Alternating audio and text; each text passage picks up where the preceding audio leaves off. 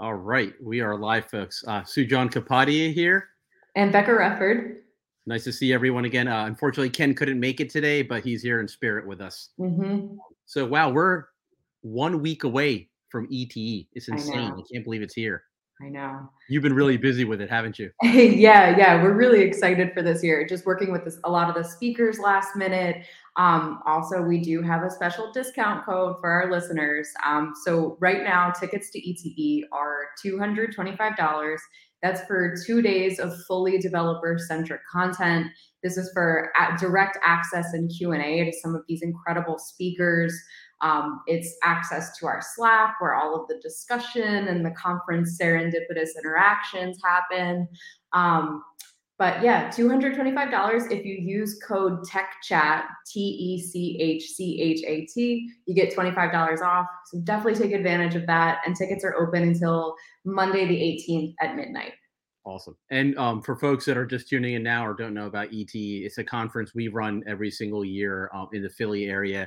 It's a conference organized by developers for developers. So it's very technical.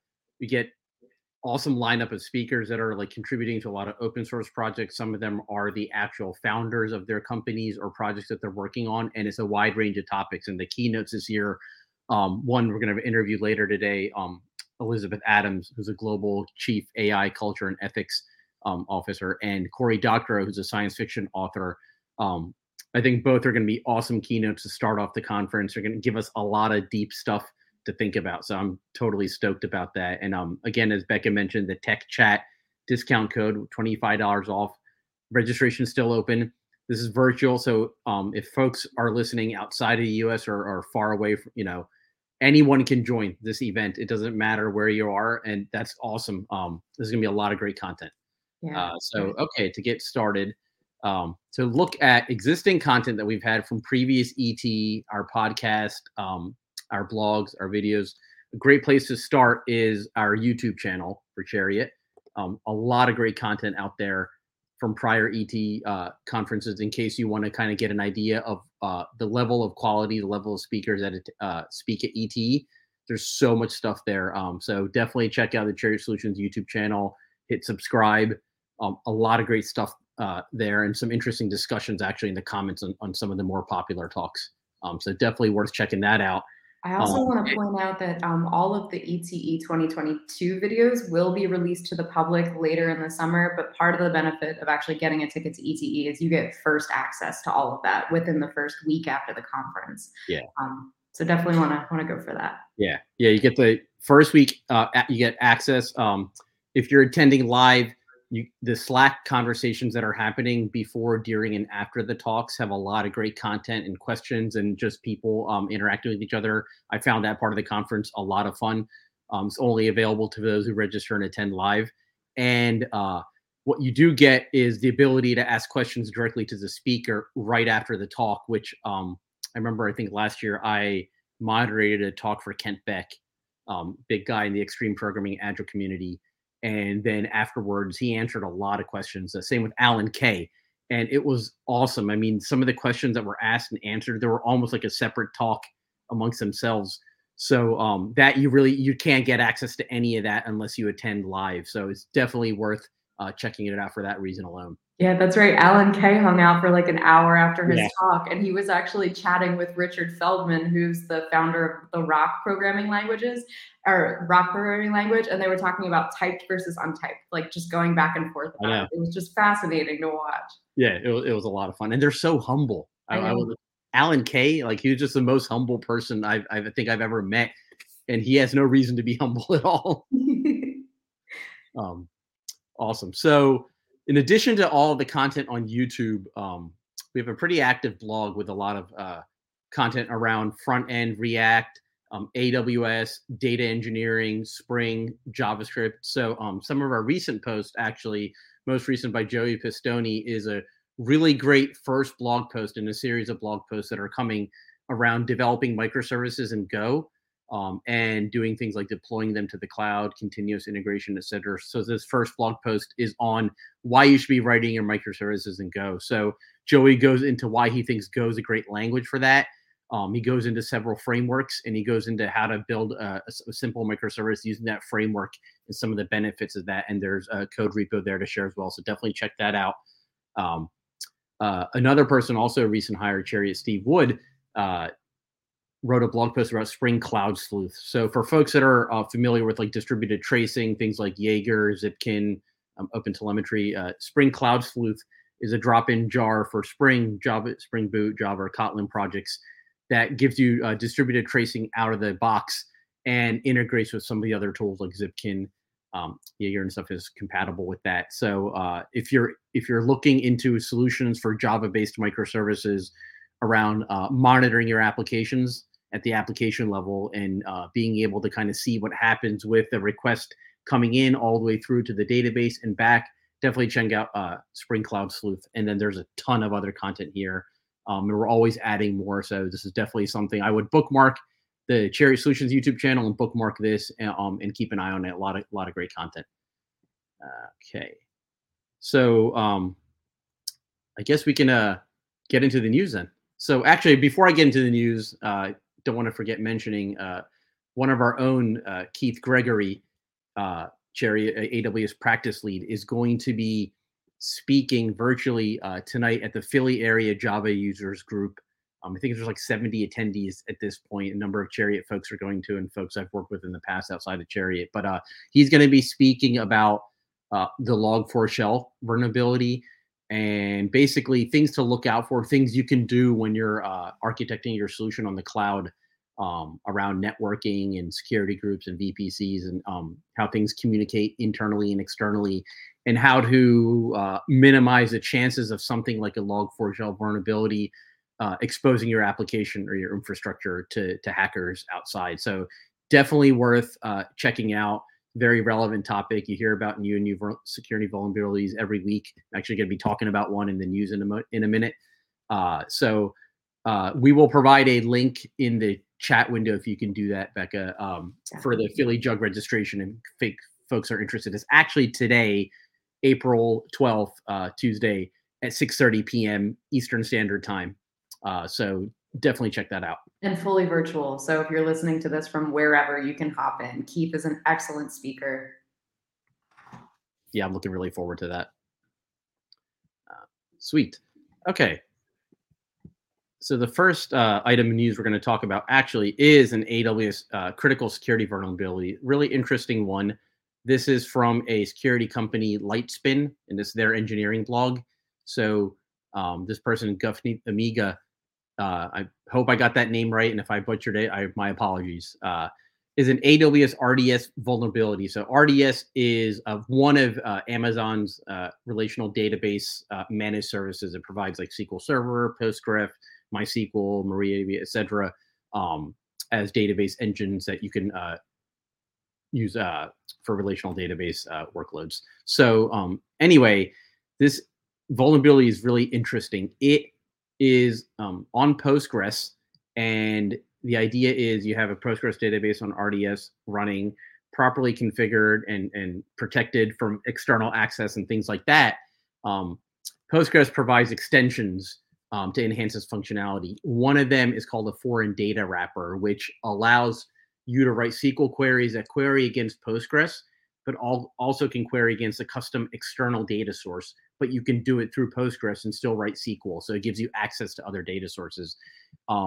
It turns out that extension itself, I won't get into all the details, allows you to access files on the file system of that EC2 instance, for example, which RDS runs on. So this vulnerability allows a user who can log into the database and run queries to add this extension. So you do need to be able to get into the database and have access to it to begin with. So that's one level of protection. But if you can get into that, what it does is allows you to read files off of the file system. For example, let me see the name here, password files, log files. There's a PostgreSQL configuration files, and then there's others, Grover configuration file that has access to internal AWS services, which are not published to the public. And this file had access credentials to get into that service. So it was a potentially a big vulnerability of getting inside AWS's infrastructure and having access to credentials you shouldn't via this extension that just happened to be able to read files on the system and had permissions to do so. So if you're interested in kind of seeing some of the nuts and bolts of how that works and how the pieces all fit together, I highly recommend checking out this blog post from Lightspin. It's pretty eye-opening, and they give a good explanation of what exactly they did to cause that to occur. And this patch, by the way, this patch is already out. It's already been fixed. AWS responded within a few days after Lightspin, or who actually did it. Yeah, it was Lightspin's research team actually provided this. So it's been patched, but I'm sure we'll hear more things like this in the future. The next thing I wanted to talk about is something completely different, is microservices. So we actually at Chariot work with a lot of clients that have monolithic architectures, basically meaning you have one code base that's deployed as one product, one running large service.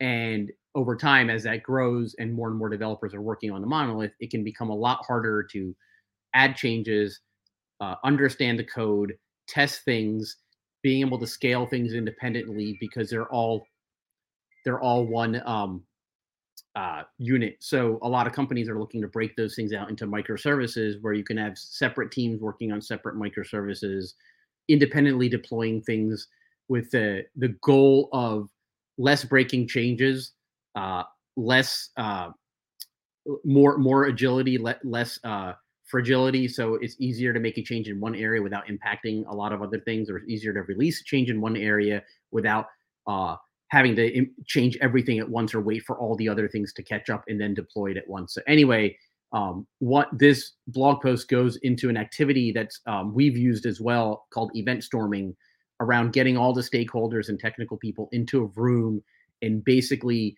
writing out all the events and putting them on Post-it notes on a wall or a whiteboard, business domain events, commands, events, results, getting all that out, and then putting it on one timeline from beginning to end as a request flow, looking at all those events, looking at the timeline, looking at which ones are related and can be kind of put together in what they call bounded context meanings, like areas of common responsibility that don't need to, that are separate from other areas.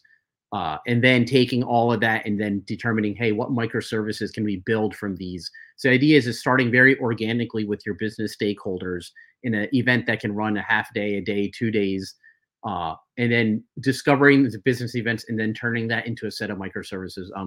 I've been on some teams where that has been successfully done. It's a neat activity, and it allows everyone to get together in one room and understand the business in more depth.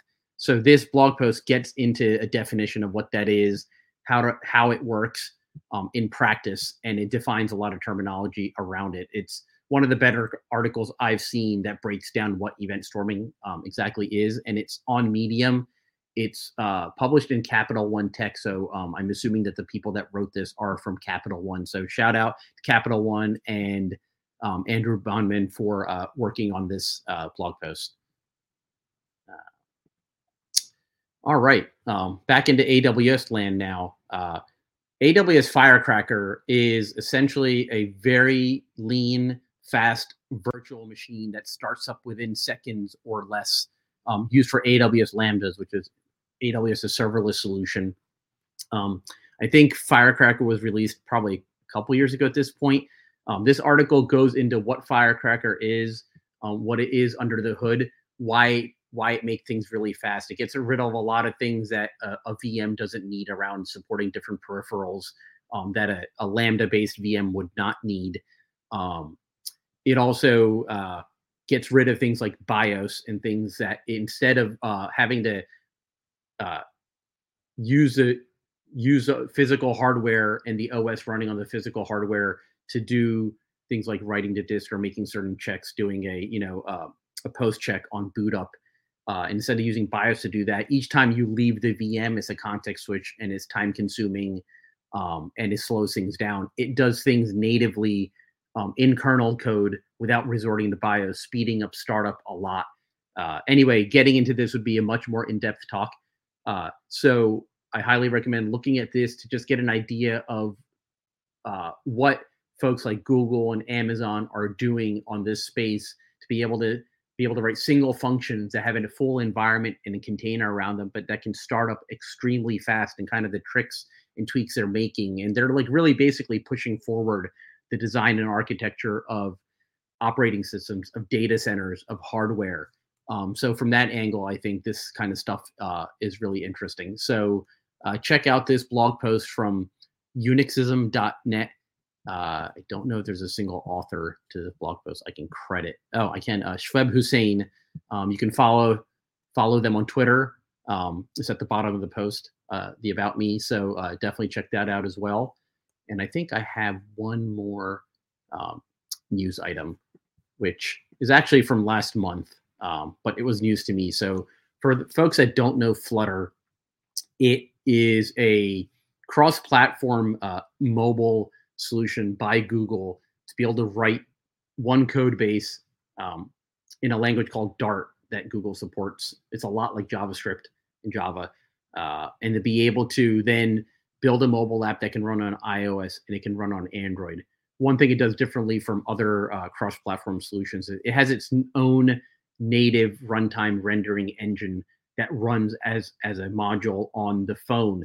So the Flutter code you write is natively run by an engine that itself is written in native Swift, Objective-C, or native Kotlin, Java for the Android, respectively. So it's really fast. It tends to be smoother than other cross-platform solutions in terms of graphics and animation. Those are the pros. Some of the downsides are that Flutter basically renders everything itself. So it creates components and widgets that look like Android components, widgets that looks like iOS components and widgets. So it has to keep up with that every time there's a change on Apple or Android. It has to implement that in Flutter. So it makes things a lot faster, and it gives Flutter a lot more control over how things are rendered and developed. But it has to constantly keep up with each individual platform. So you're not getting the latest and greatest as you would as if you were just doing native development. Anyway, after saying all that, last month they're announcing Flutter support for Windows. So you can write Windows apps that run on mobile and on mobile web on the Windows platform. So this is from Tim Sneath on Medium, published in the Flutter area. So I believe Tim Sneath is most likely on the Flutter team. I haven't looked into that. Sure, it's a detailed blog post that goes into a lot of what went into this. So highly recommend checking that out as well. I hacked around with Flutter a little bit. I was really impressed for some of the toy stuff I did. I think it probably suffers for some of the same things that other cross-platform things like React Native and PhoneGap, Ionic, Cordova do, as well as you start building larger apps and have more people involved.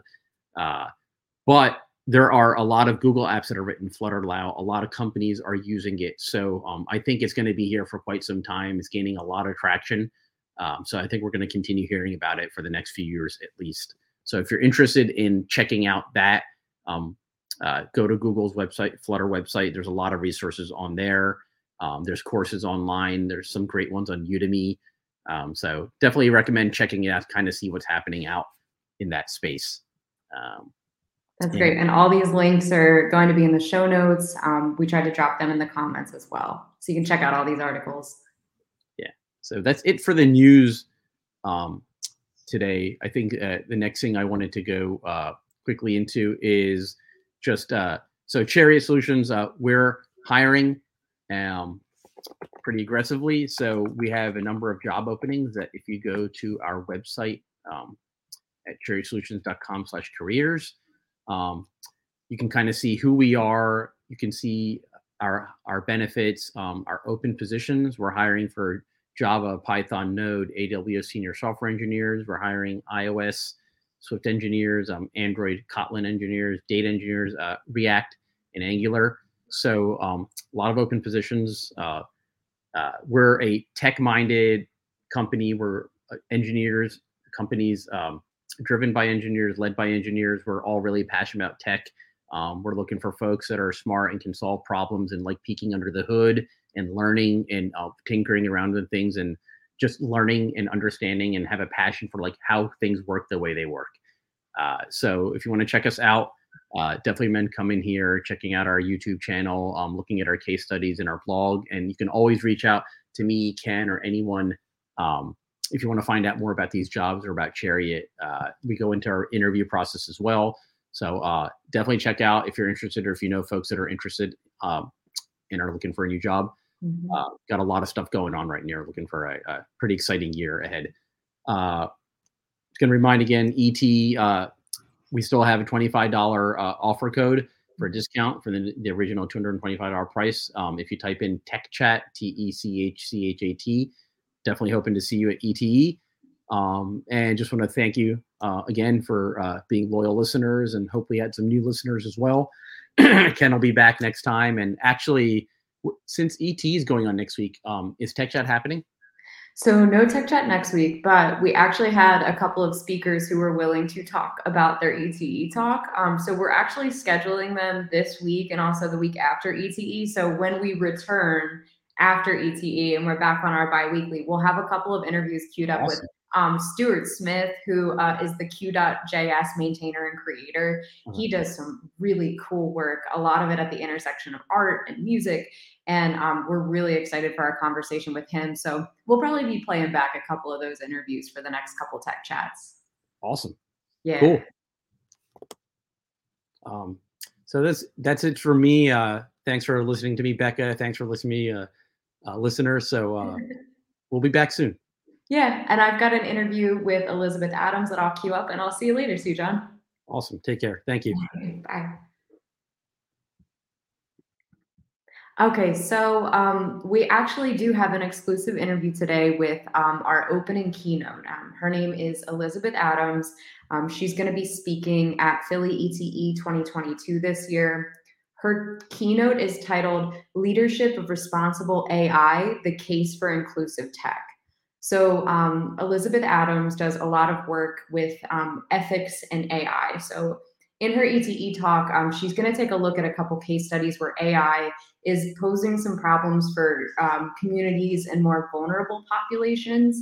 And she kind of discusses how everyone involved in this AI lifecycle can ensure that these AI-enabled solutions are fair and stay equitable for everyone. So this interview is a recording between our host, Ken Rimple, and also our CMO at Chariot, Tracy Wilson-Rossman. Tracy Wilson-Rossman is also the founder of Tech Girls, which is a nonprofit that gets younger girls, a younger community into technology at an early age through free hands-on workshops. So she was really excited to talk to Elizabeth Adams as well, since their work kind of intertwines.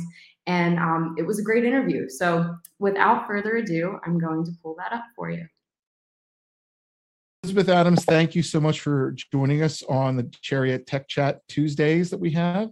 Really appreciate you coming on. Thank you. Thank you for having me. I'm excited to be speaking with you all today. So we have you're our first keynote for ETE on Tuesday, the 19th. We're really looking forward to it. According to our bio information here, and you can certainly change this on us and tell us more, you're a Forbes 15 AI ethics leaders showing the world the way of the future. Highly sought after resource for executives, small business owners, nonprofits, educational institutions, and community leaders who are looking to expand their knowledge of AI ethics and leadership of responsible AI. So based on that, we know you're going to talk about AI. We know that you're looking at ethics in AI. Why don't we just get a little bit of background? Tell everyone who you are in general from your perspective. Sure. So as you mentioned, I am Elizabeth Adams. I live and work out of Minneapolis, Minnesota. I've been here the last several years, but before that, spent most of my time in the DC area, where I have grown to love technology. In most of my career, led lots of technology initiatives for Fortune 500 companies or the government, various intelligence agencies. And when I moved back to Minnesota, it was for family reasons, and I also became aware of this thing called AI bias. And as I began to research and learn a little bit more about it, I realized that there were some serious concerns for marginalized communities, vulnerable populations, and quite frankly, people who look like me.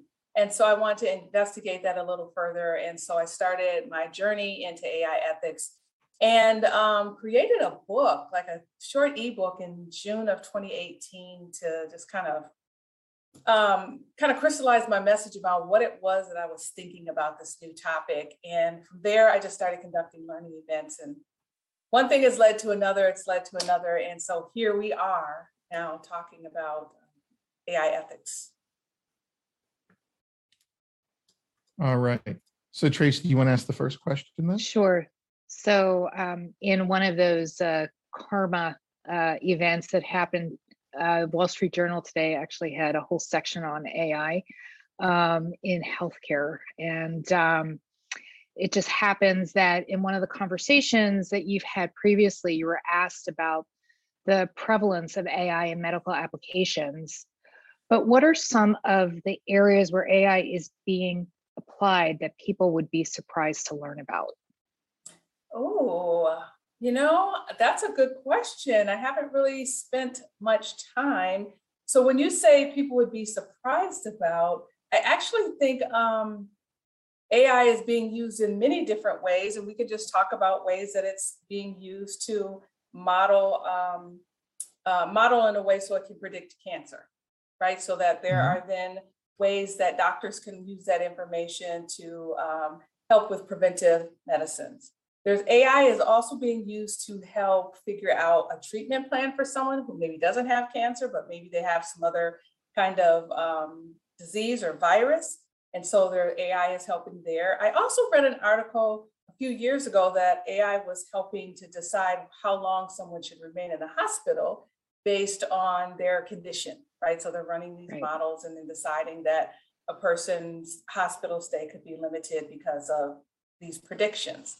So I've seen AI used a number of different ways in the healthcare system to determine who should get vaccines, where they should get them. At least that happened here in Minnesota. So lots of different ways.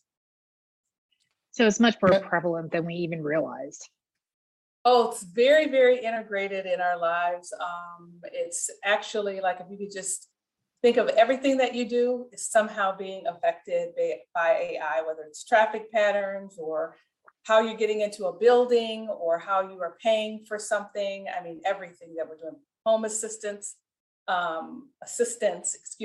to lots of different ways. AI has made its way into our lives. Well, I also would assume that it's obvious, I guess. It depends on what the developer of the AI has decided it wants to optimize for too, right? So in healthcare, one of the big predominant things is like optimizing the cost to the provider, whether it's the hospital or the insurance company. So I suppose the way it optimizes could, depending on the person's insurance level, whether they have insurance or not, could affect the outcome of their health because it might be optimizing for cost, for example, right? So you're talking about the healthcare organization specifically?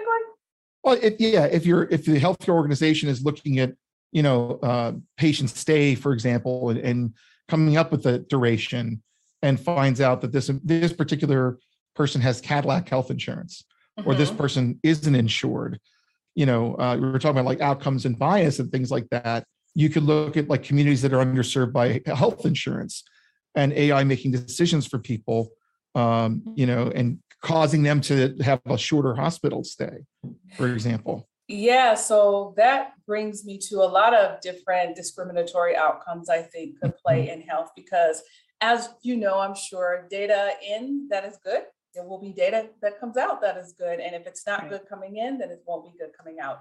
And so when we think about some of these models, what's important for me to understand, because I can talk a lot about what some of these systems are doing, but if I don't really understand the data that they're using, and if it's diverse, if it's inclusive, does it include various ages and I don't know, other health concerns, then what you could be saying to someone like me is, yep, your stay should be shorter or it should be longer, but you're not basing it on a wide variety of the population that might have those particular, health challenges or health concerns. And so for me, it's always interesting to understand how the data is modeled, where the data come from, who is annotating the data, because those are very, very serious questions. And then, so as you know, like we're a tech conference, right? So we have a lot of software developers and they take designs and, user interactions and turn them into software. And you've got like data scientists and other people working with that data. Do you think that we have more of a need here for colleges and boot camps to add courses on designing for inclusivity?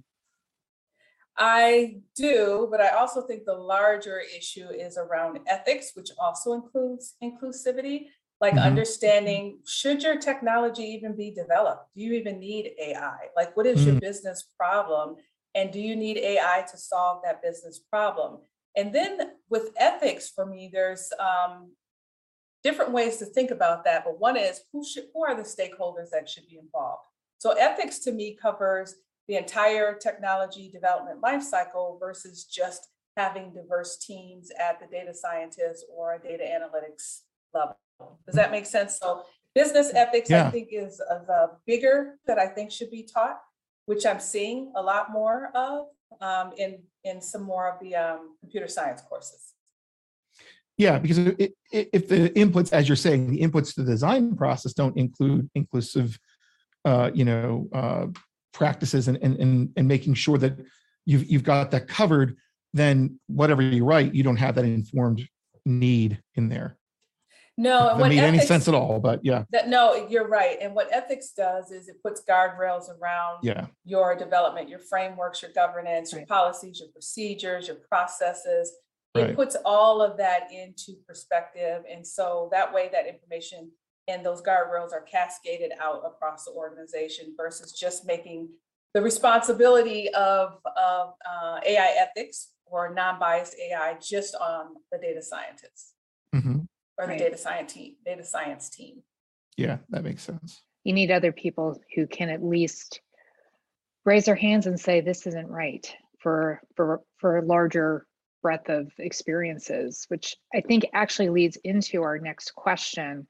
You did an interview last year with the Harvard Business School's digital initiative, and you stated maybe they don't have enough lived experience with people of diverse backgrounds. Technology needs to work for every single human. And you were talking more around civic leaders, but if we step back and look at the lack of diversity in our own software developer community, I believe the statement can be applied to this segment as well. So do you have any advice for what steps engineering organizations in companies can take to have a greater understanding of other people's experiences? Yeah, that's a great question. And I talk about that often. So I'll say two things.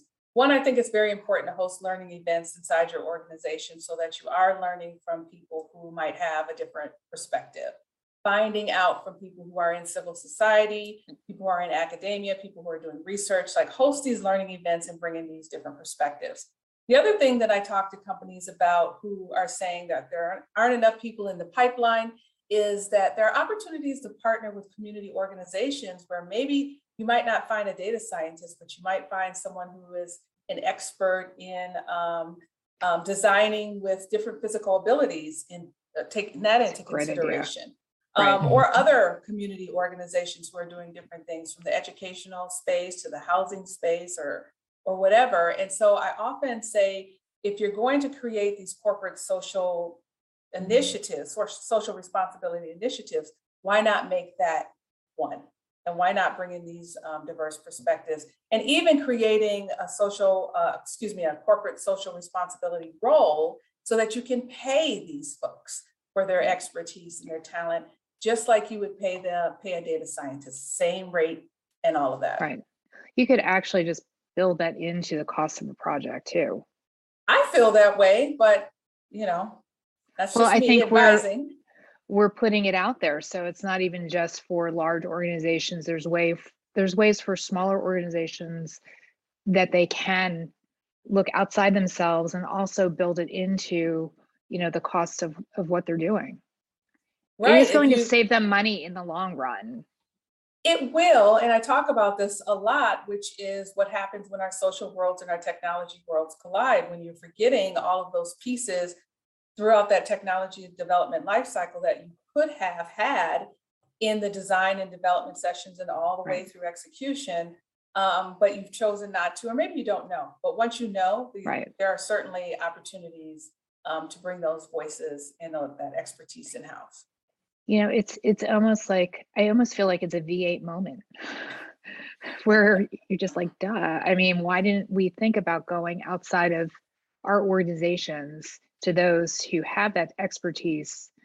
That is just great food for thought. So thank you. Welcome. So Yeah. that kind of leads into the next question. So like, I'm thinking specifically for the web, for example, there have been standards that have come up, like the ARIA standards, right? The assisted devices and things like that, where you can follow those standards and you can run different, checks to say, okay, so for example, my forms don't have a prompt for each field, or my button isn't accessible and things like that. I know a lot of this stuff isn't as mechanical to figure out, but are there standards and guidelines that are being developed around AI and making sure that we apply the right checks to make sure we're not building things that are too exclusive to certain ethnic groups or what have you? Yeah, that's a great question. And there are, and part of my advice is for corporations who may not have an AI ethicist on staff, just to do an internet search. There are so many guidelines out there that if people just start with one, they can evolve from there. So United Nations has something, the World Economic Forum has something. Here in the US, the National Institute of Standards and Technology has something. Accenture has something, UC Berkeley has something. I mean, there was some research that I've done recently. I came across a paper where someone did like this analysis of 35 different publications on principled AI, and they came away with like these 8 principles that make up the normative core of what most of these other guidelines have. And so start somewhere. One of the things that I advise is just create AI ethics principles. You can either bring someone in or start with a team in-house and then evolve from there. AI ethics, responsible AI, principled AI, all of this is a practice. No one's ever going to get good overnight. And so you have to start somewhere. Use check toolkits, checklists. There are a number of things that people can do to just get started. That's great. We can probably put those in the show notes too, right? Ken, Yeah. we can put those in the show notes. Yeah, we can Excellent. look at some of those things, definitely, yeah. So just to wrap up, I mean, we are here to, talk a little bit about the emerging technologies for the enterprise conference, which is happening April 19th and 20th. And you will be kicking off with our keynote. So can you tell us a little bit about what you will be talking about?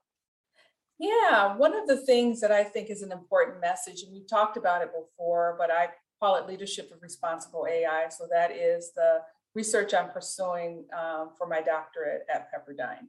And that really is, how do leaders kind of step into the space and manage this new kind of environment where you have coworkers who might be bots? And how do you do that with an inclusive lens? So it's a case for inclusive tech.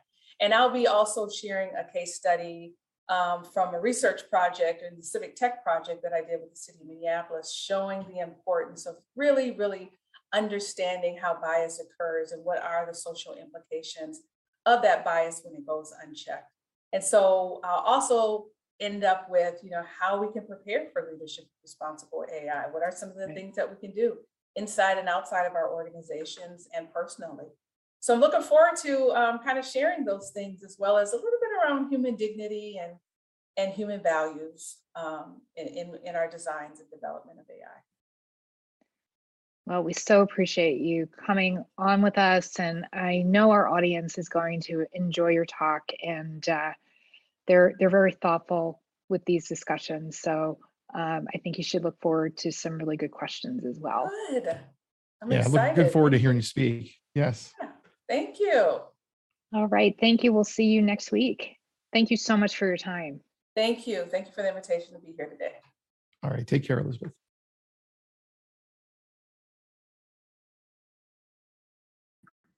So thank you so much to Elizabeth Adams for taking the time, not only for that conversation, but for the continued work that she does in such an important field right now.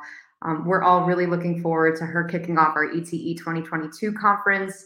Again, that can be found at 2022.phillyemergingtech.com. It's in the comments here. We'll drop it in the show notes after. Also with a special discount code, TechChat, for $25 off the show. That's April 19th and 20th, and Elizabeth will be kicking off the show bright and early Tuesday, April 19th. So we're all really looking forward to it. Thanks again for joining us today, and we will see you in the next 2 weeks or so, but hopefully we'll see you at ETE first. All right, bye now.